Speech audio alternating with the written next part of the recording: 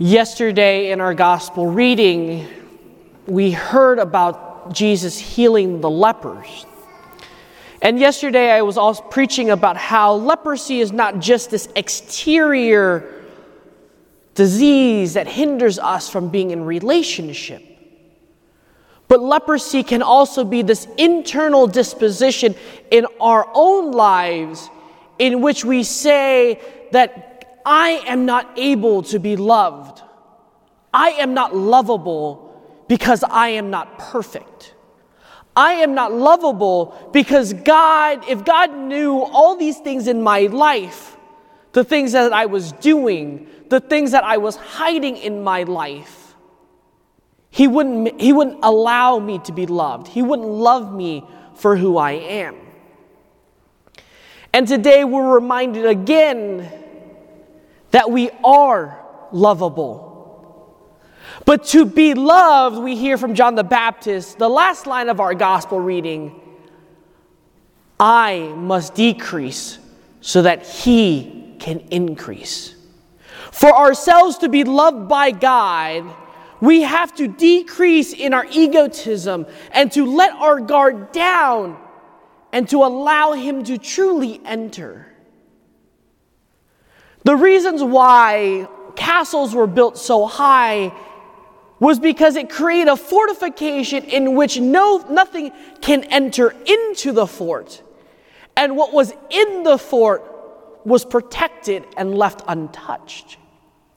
In our own very lives, in the leprosy that we carry in our hearts and in our spiritual lives, we can begin to build these forts so tight, not like just castles, but Fort Knox or the White House.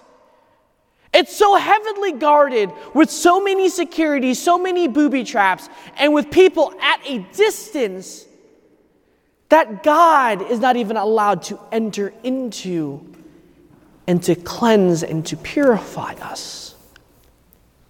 But yet what we hear in our first reading today is God wants to enter into our hearts, wants to enter into those parts of our lives that are unclean, to purify them, to bring us joy.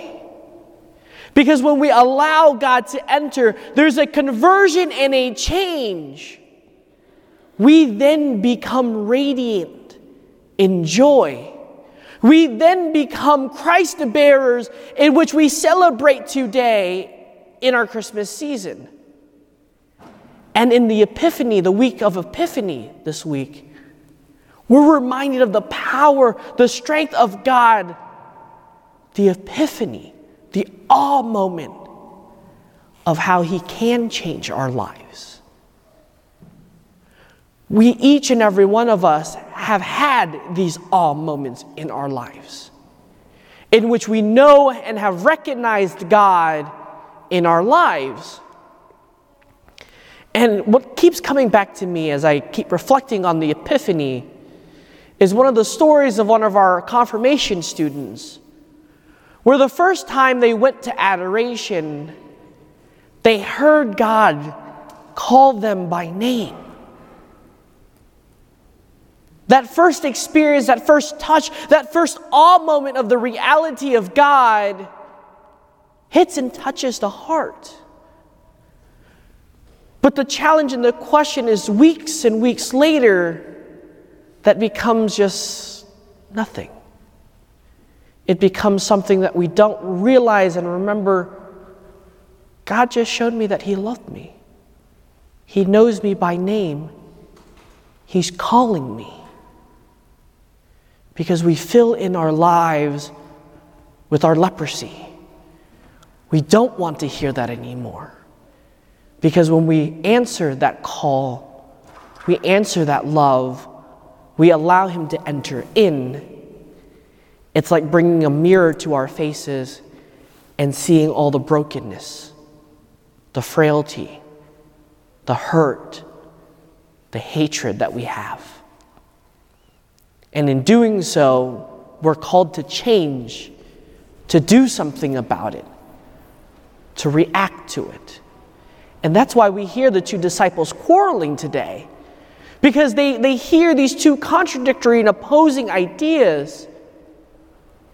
But what does John remind them? Christ can do all. Christ can change all. I'm not Christ. John the Baptist is not Christ. And that could apply to us in our own lives. I'm not Christ. I'm not perfect. But what I do know I need is Christ to be a part of my life, to be a part of my journey, so that I can then become the Christ bearer, the one who brings Christ to the masses, the one who radiates the light of joy, the light of Christ to darkness, the one who goes out into the world telling and proclaiming the good news, the joy that God has done in my life, the moments in which He's called us by name, has touched our hearts, has changed our hearts, and to use that as the story of the gospel message.